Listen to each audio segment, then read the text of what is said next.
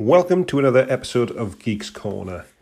First up today, Samsung has been rumoured now to be turning their attention onto the Galaxy Fold hardware itself after it delayed its launch after several units broke that were sent out to reviewers.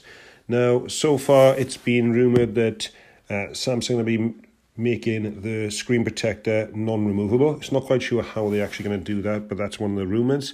And also they're turning attention to the actual Fold hardware, and they can actually revise the gap between the display and the hinge as well to try and stop debris getting in there and to break in the screen as well. So it does obviously look like they are still actively working on it, and they haven't just abandoned the project altogether.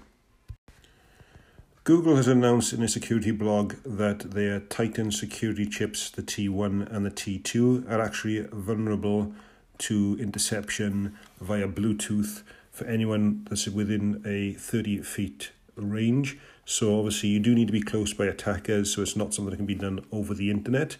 And what they can actually do is they can access other sites that you were trying to access, and when you use the Google Titan security key to confirm that it's you, when you're pressing that button, they can intercept that and use that to log in as well. And if you do have these keys, you are actually eligible for a free replacement, and we've got details of that on our website, geekscorner.co.uk. Yesterday, OnePlus 7 Pro was actually released to the public as well, following some rumours, and this device actually has a better camera. It is more expensive than previously, but it's still coming in cheaper than some of the flagship smartphones as well. And alongside that release, a new version of the OnePlus Camera app has also become available as well. OnePlus Camera version 3.2, with users then get a deeper Google Lens integration, new settings, and also the ability to give a custom order for the various camera modes as well.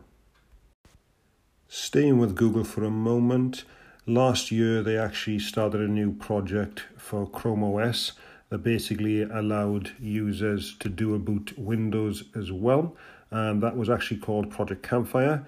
Now, like a lot of Google projects, unfortunately they've actually pulled the plug on that project as well, so we won't be seeing that one released.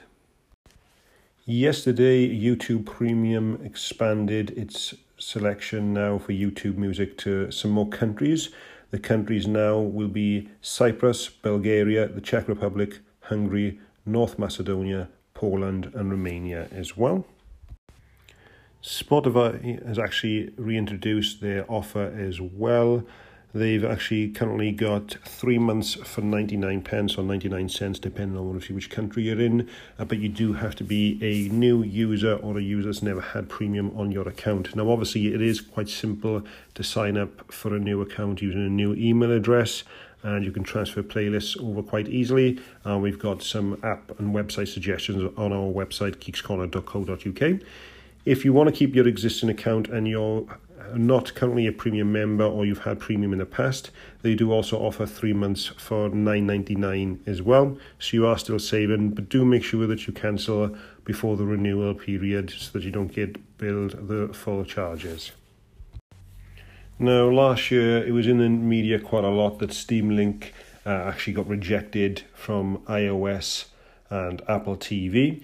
Well, now it's actually come out late last night, earlier today, that Steam Link has now been officially debuted on the Apple TV and iOS as well. It's not quite clear what's changed from the initial rejection, but it brings desktop gaming to your phone or your iPad and your Apple TV as well.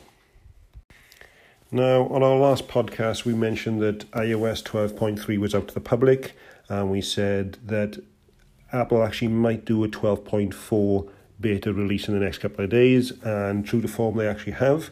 iOS 12.4 beta 1 was released to registered developers yesterday.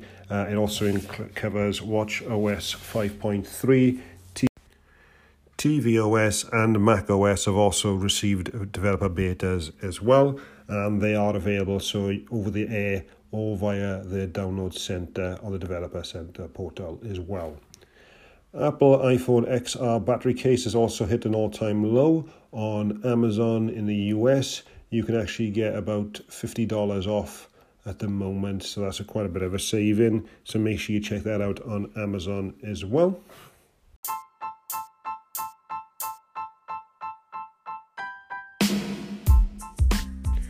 And finally, just closing out today, we regularly post app deals on our website, so make sure you head over to geekscorner.co.uk, and there you will be able to see some apps that's gone free. Now, we cover both iOS and Android as well, so we try to cover the basis for all users, so make sure you guys check that out. Like I say, we do post on there quite regularly. It's not obviously an everyday thing, but it is out there quite a lot, and there are some good apps you can find as well. So make sure you guys check that out. Thanks for listening, and I will catch you on the next one.